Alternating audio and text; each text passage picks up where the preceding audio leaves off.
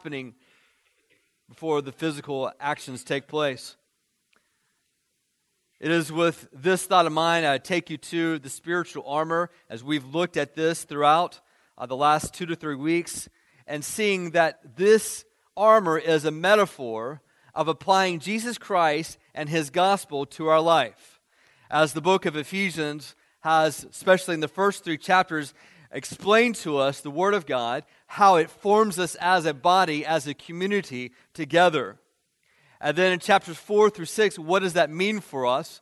And the last exhortation you see in chapter 6, verse 10, finally be strong in the Lord and the power of His might. What does that look like? And so he gives us this metaphor of armor to show us the elements of applying Christ to our heart and to our life.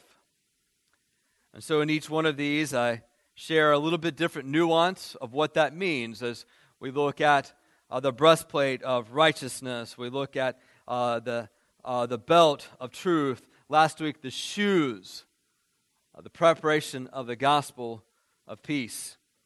And so we are learning that as we apply Christ, it is the only way to have strength to stand. Strength to stand is found only in Christ applied in our heart and in our mind. But what does that mean? It's still somewhat abstract to apply Christ to our heart and our mind. And so, with that, we're going to keep this and look at the armor as we read this together. Ephesians chapter 6, verse 10, and through verse 20. If you'll stand as we read this together in honor of the Word of Christ, the Word of God.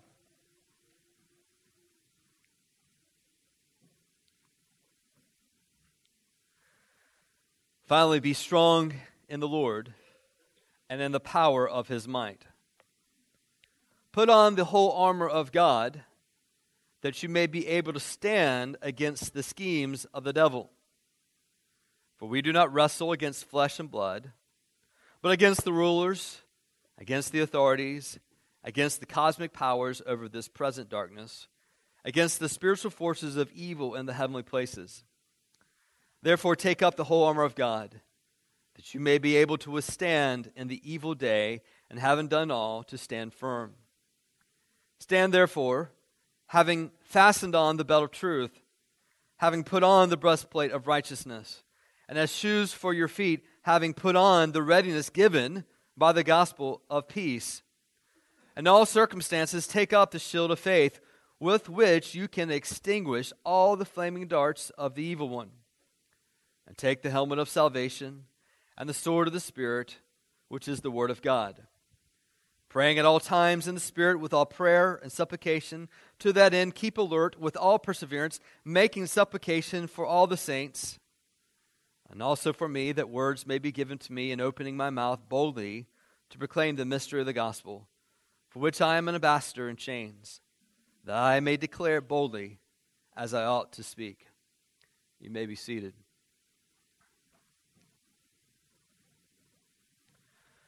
So as we've looked at this idea, the strength to stand and finding and applying Christ to our life, as we read, looking at the belt of truth, this is to say that Christ applied is our identifying reality. Applying Christ as our identifying reality, say, there is no greater mark by which we identify ourselves than Jesus Christ. His promises, His gospel is the truth. It is the belt that holds us together, and not even gender, our marital status, our parental status, or any other quality is to mark us, identifying us as greater than simply we are in Christ. He identifies us. Our hope is that we belong to God in Christ Jesus our Lord. Then we keep on reading. The breastplate of righteousness, Christ applied as our accepted morality. Our accepted morality say that He has given us righteousness. In the same way that the Roman breastplate would have a figure cut in, the muscles, the abdominals already cut in, looking a certain way, so too Jesus Christ gives us a righteousness by which we appear before God, and He no longer sees our flabbiness as far as our morality goes, our selfishness. He sees instead the righteousness of Christ. But not only is it given to us, but the righteousness of Christ then becomes active as a standard transforming us. And that from this point on, if we are in Christ, we identify what is right and wrong, what is truth by Jesus, His righteousness.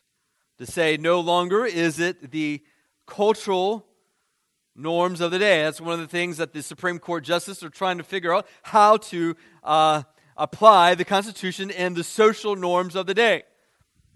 And that's a tricky thing, isn't it? It is to say that for the believer in Christ, it is not the social norms, it is Christ who is our righteousness, who directs us, defines us, and lets us know this is the path that we should go on. It is the breastplate of righteousness as we apply Christ to our heart and our mind, the way we think. We keep on reading. Last week we looked at verse 15. Shoes for your feet, having put on the readiness given by the gospel of peace. And so the armor, or the shoes, is actually the readiness, or the spiritual fitness. We looked at the nimbleness is another way of saying this. The nimbleness that comes from the gospel of peace coming into life. So Christ applied as our gospel-sharing mobility, the shoes that give us traction to stand on this is the gospel. Let me speak forth in a society that hates the word of Christ to say, I will stand, I will speak what Christ has given to me. It is my hope for peace. And it frees us to do so. And so we've talked about how we as a church have been given the gospel of peace that should make us nimble, ready to share the gospel. And then, as we keep on reading today, looking at verse 16 and 17 primarily. In all circumstances, take up the shield of faith with which you can extinguish all the flaming darts of the evil one. So what is this shield of faith? How is that the message of Christ applying to our heart and mind? This is simply Christ applied as our perspective of spiritual reality. Faith in Christ gives us the perspective of our spirituality in all circumstances. You notice how it says in all circumstances. What does it mean to have Christ in our life in this circumstance? It should define how we see the spiritual landscape around us. Christ must enter every dilemma, every problem, every personal, emotional struggle. You must bring in the message of Christ into that scene. Now, as we look at this, there's a couple of thoughts I want you to understand. That first, God allows attacks from the evil one. We've looked at this before, but when He says, with which you can extinguish all the flaming darts of the evil one. Don't you wish it said, by which you could forego all the fiery darts of the evil one, which you could detour. It does not say that there is a get out of attack pass, but instead it is Christ applied to our thinking that helps extinguish the fiery darts. Now, of course, you know, in the Roman times or the military times, the shield was not perhaps maybe what you've seen in some movies where it's a nice little disc that you could throw. This is more like a mobile door that you would carry around with you that would cover the entirety of your physical stature. And so usually when you're sieging a city or when an army is coming against you, you would form a line of shields to withstand the front line of the opposing force. And so you'd want it to cover the entire length of your body. In a siege situation, the enemy would often not only just throw darts, but add the element of fire to that, because there's few things more terrifying than seeing your comrade up in flames. That would produce a fear to say, I'm going to get out of Dodge, I'm going to run. And so he was just taking a very military theme here and saying, look, what Satan does primarily is designed to produce fear in your heart and life. To say, I will be afraid, I can't stand, I cannot continue on what God has called me to do, I'm too afraid. And so the attacks of Satan is to produce a disabling of our heart in faith and let fear replace faith. And so these fire darts are brought to bear. So what does this mean? First of all, you see all types of Old Testament allusions to God being our shield. You see this in Psalm 35. Contend, O Lord, with those who contend with me. Fight against those who fight against me. Take hold of shield and buckler and rise for my help. Draw the spear and javelin against my pursuers. Say to my soul, I am your salvation. And you see this rephrase over and over again in the Old Testament to say Christ is going to be active in my situation. And so Satan will attack. Do you know that? Don't be surprised when there are attacks in your life. But there are certain marks that we see. I would like to take you to a few passages and show you some of how Satan attacks. What are the themes? If you remember in Genesis chapter 2 and Genesis 3, you have Adam and Eve being attacked by Satan, tempting them. And so you'll see he says to Eve, did God really say? Did God really say? And so starts questioning the validity of God's statements, his words. And then he starts questioning the motives of God. And he says, well, God only said that because if you eat of that fruit, then you'll be as wise as he. And so he starts questioning the motives of who they are, or who God is, and their attention. So you get a couple clues there, that there is a twisting of the word. He talks about, he says to Eve, did Satan really say, or did God really say, and starts twisting the word of God. You see these marks of questioning the validity of God, questioning the motives of God, and then twisting the word of God. You see other examples in Job, where God opens up the door to the spiritual realm to help us to see how does Satan attack. And Satan says to God, Job does not serve you for naught, but if you take those things from him, he will surely curse you and die. You see that Satan starts accusing the believer and saying they are hypocritical. They're only there because of what you provide. You see the twisting and the attacking of a person that Satan will do in Job. And then let's go to Jesus, the example of Jesus. In Matthew chapter 4 and in Mark chapter 1, you've got some ideas of how Satan attacks. First of all, in Mark chapter 1, if you'll go there, you'll see an interesting phrase that lets us know that God is well aware when Satan's going to attack and allows these things to happen. Mark chapter 1, verse 9. In those days, Jesus came from Nazareth of Galilee and was baptized by John in the Jordan.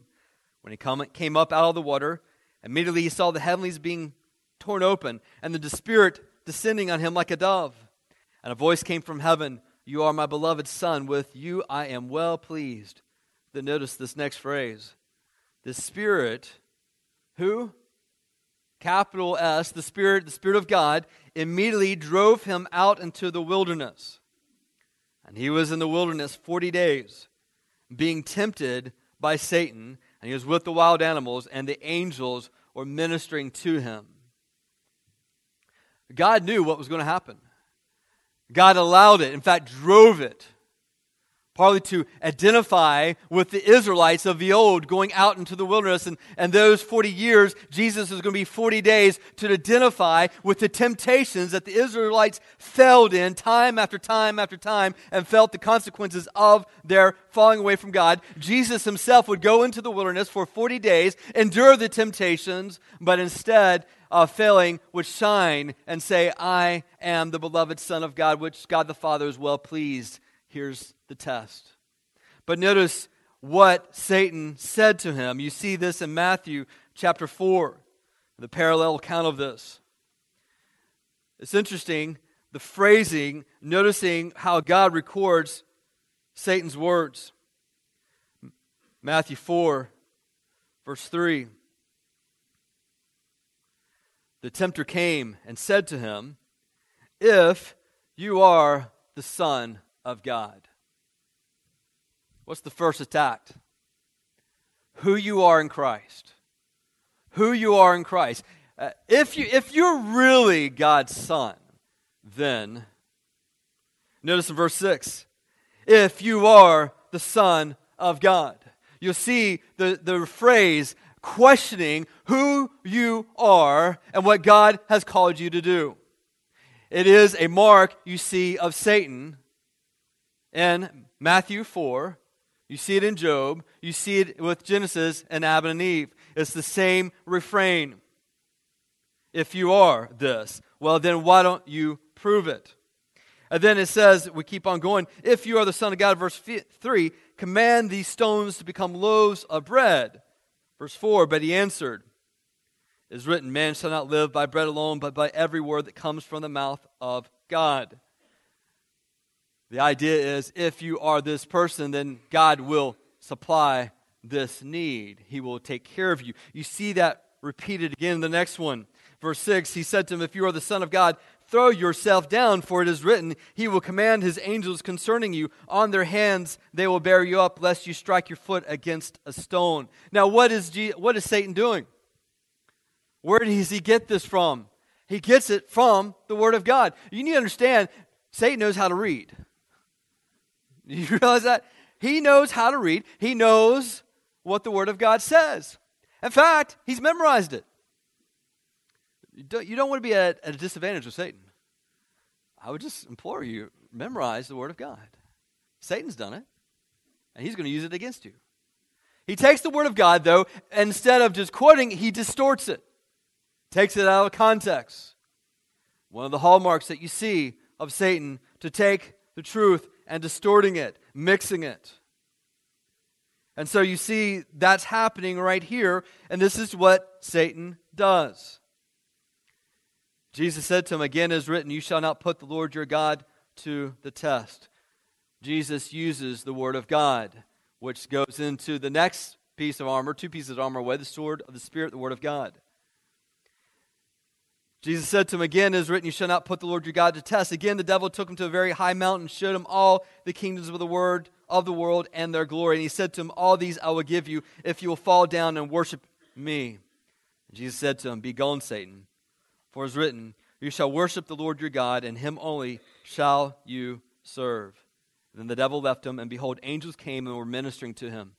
Now, one of the things you need to understand is that sometimes Satan will use thoughts that you think up yourself. But then there are sometimes Satan will bring to you thoughts, questions, that just at the thinking of them will strike you as heinous, and then you will say to yourself, my goodness, how can a believer even think such things? How can that even cross my mind? Something so evil, something so wrong. Listen, how does it strike you that entered Jesus' mind that he should bow down to Satan? Now that, when you see that, like, well, no, that doesn't come from Jesus. That came from Satan. You need to understand that there are some thoughts, some questions that are not originating with you that come from Satan himself. But Satan will even use that. See, what kind of person you are to even think such things? You could not be God's child. You see these hallmarks throughout the Bible. You need to study the attacks of Satan. What do the fiery darts look like? What are the characteristics of the fiery darts? We see in this time that there's these common points of mixing truths, questioning the motives of God, questioning the credibility of His promises, questioning your identity and worth to God. Whenever you see attacks, thoughts, incidents that come to your life that have these marks, then you know you can identify it for what it is. God allows attacks from evil ones. Why? Well, that's another sermon.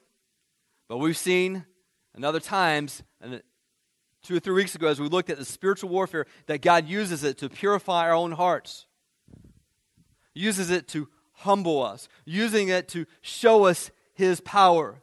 And we got to keep in mind that the Bible describes God as the vine dresser who doesn't mind pruning away some of the green to produce fruit. That God is described as the Heavenly Father who will allow a lesser pain to prevent a greater, more destructive pain.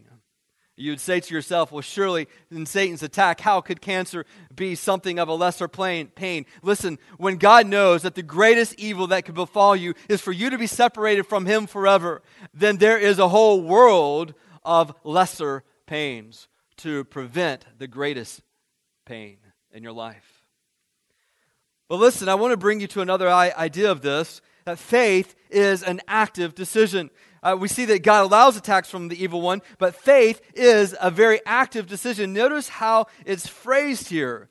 In all circumstances, take up the shield of faith. A very active decision. It's something that is not passive. There must be a decision in your heart to say, I will view this circumstance by the faith of God. It is a decision that comes upon you. Faith is bringing to bear the reality of who God is in your situation. Looking at God, not looking at yourself. Looking at Him and reminding yourself of who He is. That's the shield of faith. 2 Corinthians verse 16 and 18 says, we do not lose heart, though our outer self is wasting away, our inner self is being renewed day by day. For this light, momentary affliction is preparing for us an eternal weight of glory beyond all comparison, as we look not to the things that are seen, but to the things that are unseen. For the things that are seen are transient, but the things that are unseen are eternal. It is a decision to say, I will look at this believing that God is at work. And that's just a decision. I think about the Word of God, the Old Testament. We see this example throughout. In 2 Kings chapter 6, there's this place called Dothan. And the Syrian army is trying to get Elisha because he seems to be the source of every defeat of the Syrians. And so they're trying to rid him, and so they hunt him down and find that he's in this place called Dothan, and they send their army to get him. And the army surrounds the city of Dothan, and Elisha is there, and his servant is there, come telling him, Elisha, there is an army surrounding us. What shall we do?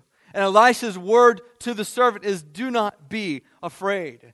There is a mighty army greater than the one you see. And he starts praying for God to open up his eyes that he could see. And at that prayer, Elisha's servant looks around and sees in the mountains surrounding the city an angelic army that is far greater than the opposition in front of him. It lets me know that to take up the shield of faith, that though it be an active decision, it is still a fruit of God's working in our life. It may be that you have to say, oh God, the circumstances are dire around me. The adversity is stiff. I don't think I can go through this. But God, you've called me to go. I don't want to go. This is a hard thing. I don't know if I can. God, would you give me the faith to go through what is in front and around? To pray for the perspective of faith. Have you ever prayed that?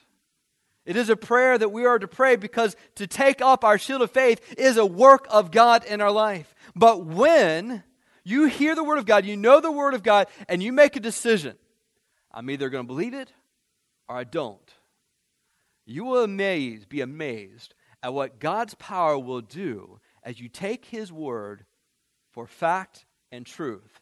Though unseen, you act upon it as it being true. I think about this in different times of my life to realize it's just something I have to believe. I remember the first time I had the doctor said you need to have a colonoscopy. I shared this with you some time ago. It scared me out of my mind. I went home shaking. I was in my 20s. And internet and sickness is a bad thing. You cannot take up the shield of faith by taking up the internet to diagnose yourself. It is an instrument of fear. I was reading things like colon cancer, and I was like, oh, good gracious. And I was torn up. I'm trying to tell someone. I can't tell someone without my voice cracking. And I was scared. And at some point, as I sat in the misery of my fear, to say a sense of a word of God, to say, do you believe that God is there or not? Of all the things you've been talking about and preaching about, the things you know in the Word of God, it's time. Do you believe it or do you not? And at that thought, I thought, oh God, forgive me for letting fear take over. I will believe your word. You are here, and you will work. And at that word, it was just a sense of trusting God. And there's some beautiful promises like Isaiah 26:3, thou will keep him in perfect peace, whose mind is stayed on God because he trusts in him. Isaiah 41:10, fear not, for I am with thee. Be not dismayed, for I am your God. I will help you. I will uphold you with my righteous right hand. Philippians 4:6-7, thou will keep him. Be careful, be anxious for nothing, but in everything by prayer and supplication with thanksgiving, let your request be made known to God. And the peace of God, the peace of Christ, which surpasses all understanding, will guard your hearts and minds through Christ Jesus our Lord. There are promises there given to us, but it has to understand that God is there. I remember flying over to China for the first time and freaking out for a little bit, realizing I'm going to be in a communist government and somebody can do something to me and no one has to know. What do I do? And I remembered in the airplane thinking through the promises of God that says, you know what? Not even a sparrow falls to the ground apart from the Father knowing about it. You are much more value of many sparrows. Fear not. Don't fear what those can do to your body. Fear the one that can do something to your soul. It's the Word of God that comes to your heart and mind, but it's still yours to say, I take it up. I take up the shield of faith. I will believe that Christ is at work in our life. We'll keep on reading. Verse 17. Take the helmet of salvation. Take the helmet of salvation. When we hear the word salvation, it's a very broad terminology. Save some from some impending doom that's coming. In the Bible, you see there's three tenses to this idea of being saved. There's past tense, present tense, future tense. A lot of times we'll ask the question, are you saved? Are you saved? Am I saved?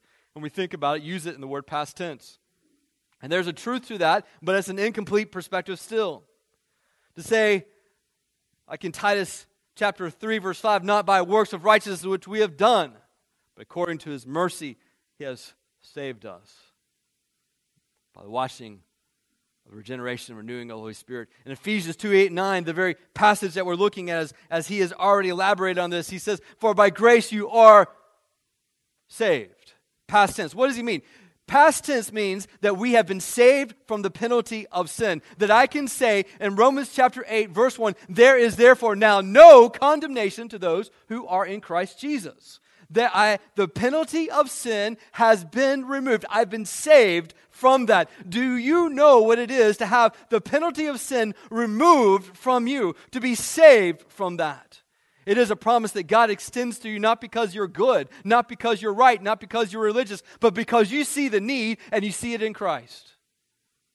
Do you know what it is to be saved by the penalty of sin?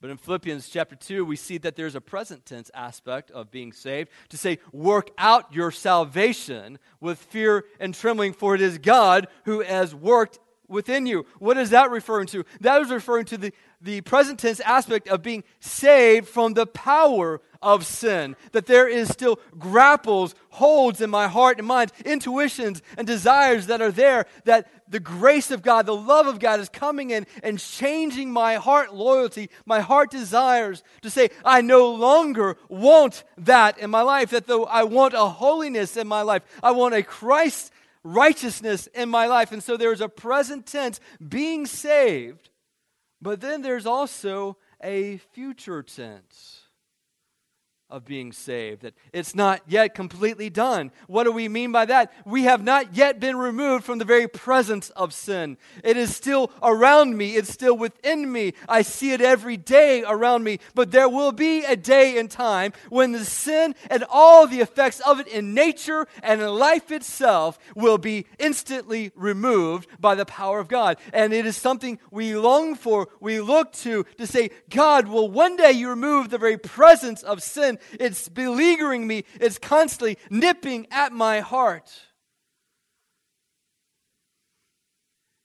Imagine what life itself will be like when that's done. So what does that mean for us? When you think about salvation, the helmet of salvation, it is to say Christ applied to our future reality. Christ applied to our future reality to say that salvation has hit my past, is hitting my present, but it's also hitting my future, and it gives me hope.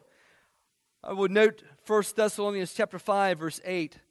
But since we belong to the day, let us be sober, having put on the breastplate of faith and love, and for the helmet, the hope of salvation. Romans chapter 13, verse 11 through 14 also gives us some more insight in this. Besides this, you know the time, that the hour has come for you to wake from sleep. For salvation is nearer to us now than when we first believed. The night is far gone, the day is at hand. So let us cast off the works of the darkness, put on the armor of light.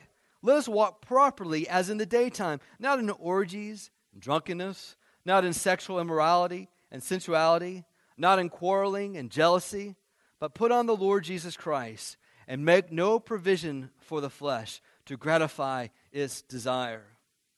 The Lord's salvation is near to us, nearer than when we first believed. It is coming upon us. It is to say that one day how we're separated. I mean, think about it. Sin in a lot of ways is separation. What would happen if you got separated from oxygen? That would be devastating to your body. I would suggest to you that is nothing in comparison to how we've been separated from God and how that is rotting us spiritually and now ultimately physically and is impacting everything in nature itself, that there has been a separation from the presence of God. Think about the prodigal son. The prodigal son had all the benefits of the father. And one day would have all that at his disposal when the father died. But the prodigal son said to the father, I want that portion now. It was always his, but what he was saying is, I don't want the presence of the Father anymore. I want the benefits, but I don't want the Father anymore. And he runs from the Father, and he's separated, and he sees how his life drops down. So, when we are separated from God, there is a disintegration of who we are, nature itself. But when we have salvation, it comes in and restores us to what will be. And it is a promise that one day nature itself will be different. Have you ever thought about that when nature is redeemed, when the world itself is set aflame by God himself ruling and everything made right that is wrong, how that might affect our body? Have you ever thought that someday we might have more than 5 senses? We might be able to do more than just see, hear, touch, taste, feel. What if there's some other senses? What if there is dozens and hundreds and thousands of senses we've not yet experienced? What would it be like to experience a brother or sister in Christ with senses we've never even imagined? There is a way of living that our imaginations just sets fire when we think about it. It is the future reality. It is the hope of salvation. It is to say, there is something of which I'm going to, and whatever I'm enduring right now, it is nothing in comparison to when Christ returns and everything made right. Listen, that is true of our church, it's true of our life, to say what all that we endure, when Christ returns, what difference will it make at that point? We look forward to that time. Last month, I bought a new TV with birthday money. Ultra HD. And I thought, okay, well, it's just a selling point. I don't know. And then I actually started watching something that was in Ultra HD. And I thought, good gracious, I've never seen anything like that. I don't think waves look like that in person. I started watching shows I could care little about just so I could see the graphics on this thing. I remember the news anchors talking about when HD came out, how it changed news anchoring, because now everybody can see every little line on the face. The lighting changed. The makeup changed. Women, you know that when you put your makeup on, it doesn't do to put it on in the dark of the morning. To put your makeup on in the lighting of the dark of the morning, because the problem is you don't live in the dark of the morning. Somewhere along the way, the sun will rise, and you'll be outside, and you will be seen in the light of the sun, not in some shadowy, incandescent light in the morning. And so there's now mirrors, or there have been mirrors with makeup mirrors that you can adjust the lighting so that when you apply the makeup on, though it be dark, it will be as light in that spot so that you can be prepared for the light to come. Listen, the Bible is giving us that there is the hope of salvation. There is a day when we will see each other, and we will see the world itself, and we will see Christ, not in shadowy terminology, but we will see each other with a brand new light. And so let me just share with you what that verse says again. Besides this, you know the time. The hour has come for you to wake from sleep, for salvation is nearer to us now than when we first believed. The night is far goner. The day is at hand. So let us cast off the works of darkness and put on the armor of light. Let us walk properly as in the daytime, not in orgies and drunkenness, not in sexual immorality and sensuality, not in quarreling and jealousy, but put on the Lord Jesus Christ and make no provision for the flesh to gratify its desire. To say, let me, as I wake up each day, live with Jesus reigning in my life. I'm not going to make provision for my selfishness and all the directions it's going to go, because one day the darkness of the world I live in is going to be cast away, and the light of Christ will expose all that is in Christ and will reveal all that is in dark. That is the helmet of salvation, the hope of salvation, that the misery, the challenges of this day will not always be. Paul said, I've reckoned that these sufferings of this world are not to be compared with the glories that will come. Have you gone through sufferings, travails, adversities? Has it wreaked havoc on your soul, your mind, your emotions? I would say to you, as bad as they've been, they're not even to be compared with the glory that is to come. And if the sufferings of this world had wreaked havoc on your soul, how much more shall the glories of Christ refresh our hearts? There is a life we've not yet begun to live. And the helmet of salvation reminds us of that. And we start living for a whole new day. Not for what is, not for the hidden recesses of our heart and all its desires, but for what's revealed in Christ.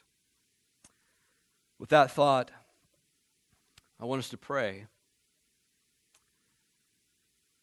And I ask you, have you surrendered to the God that can give you a helmet of salvation? Have you surrendered to the God who says your past and the penalty of your sins have been paid for? The God who says, I will give you a strength and power to deal with the sins that are there. And the God who says, I control the future.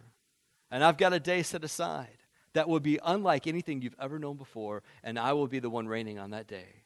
Have you surrendered to that God? Let's pray.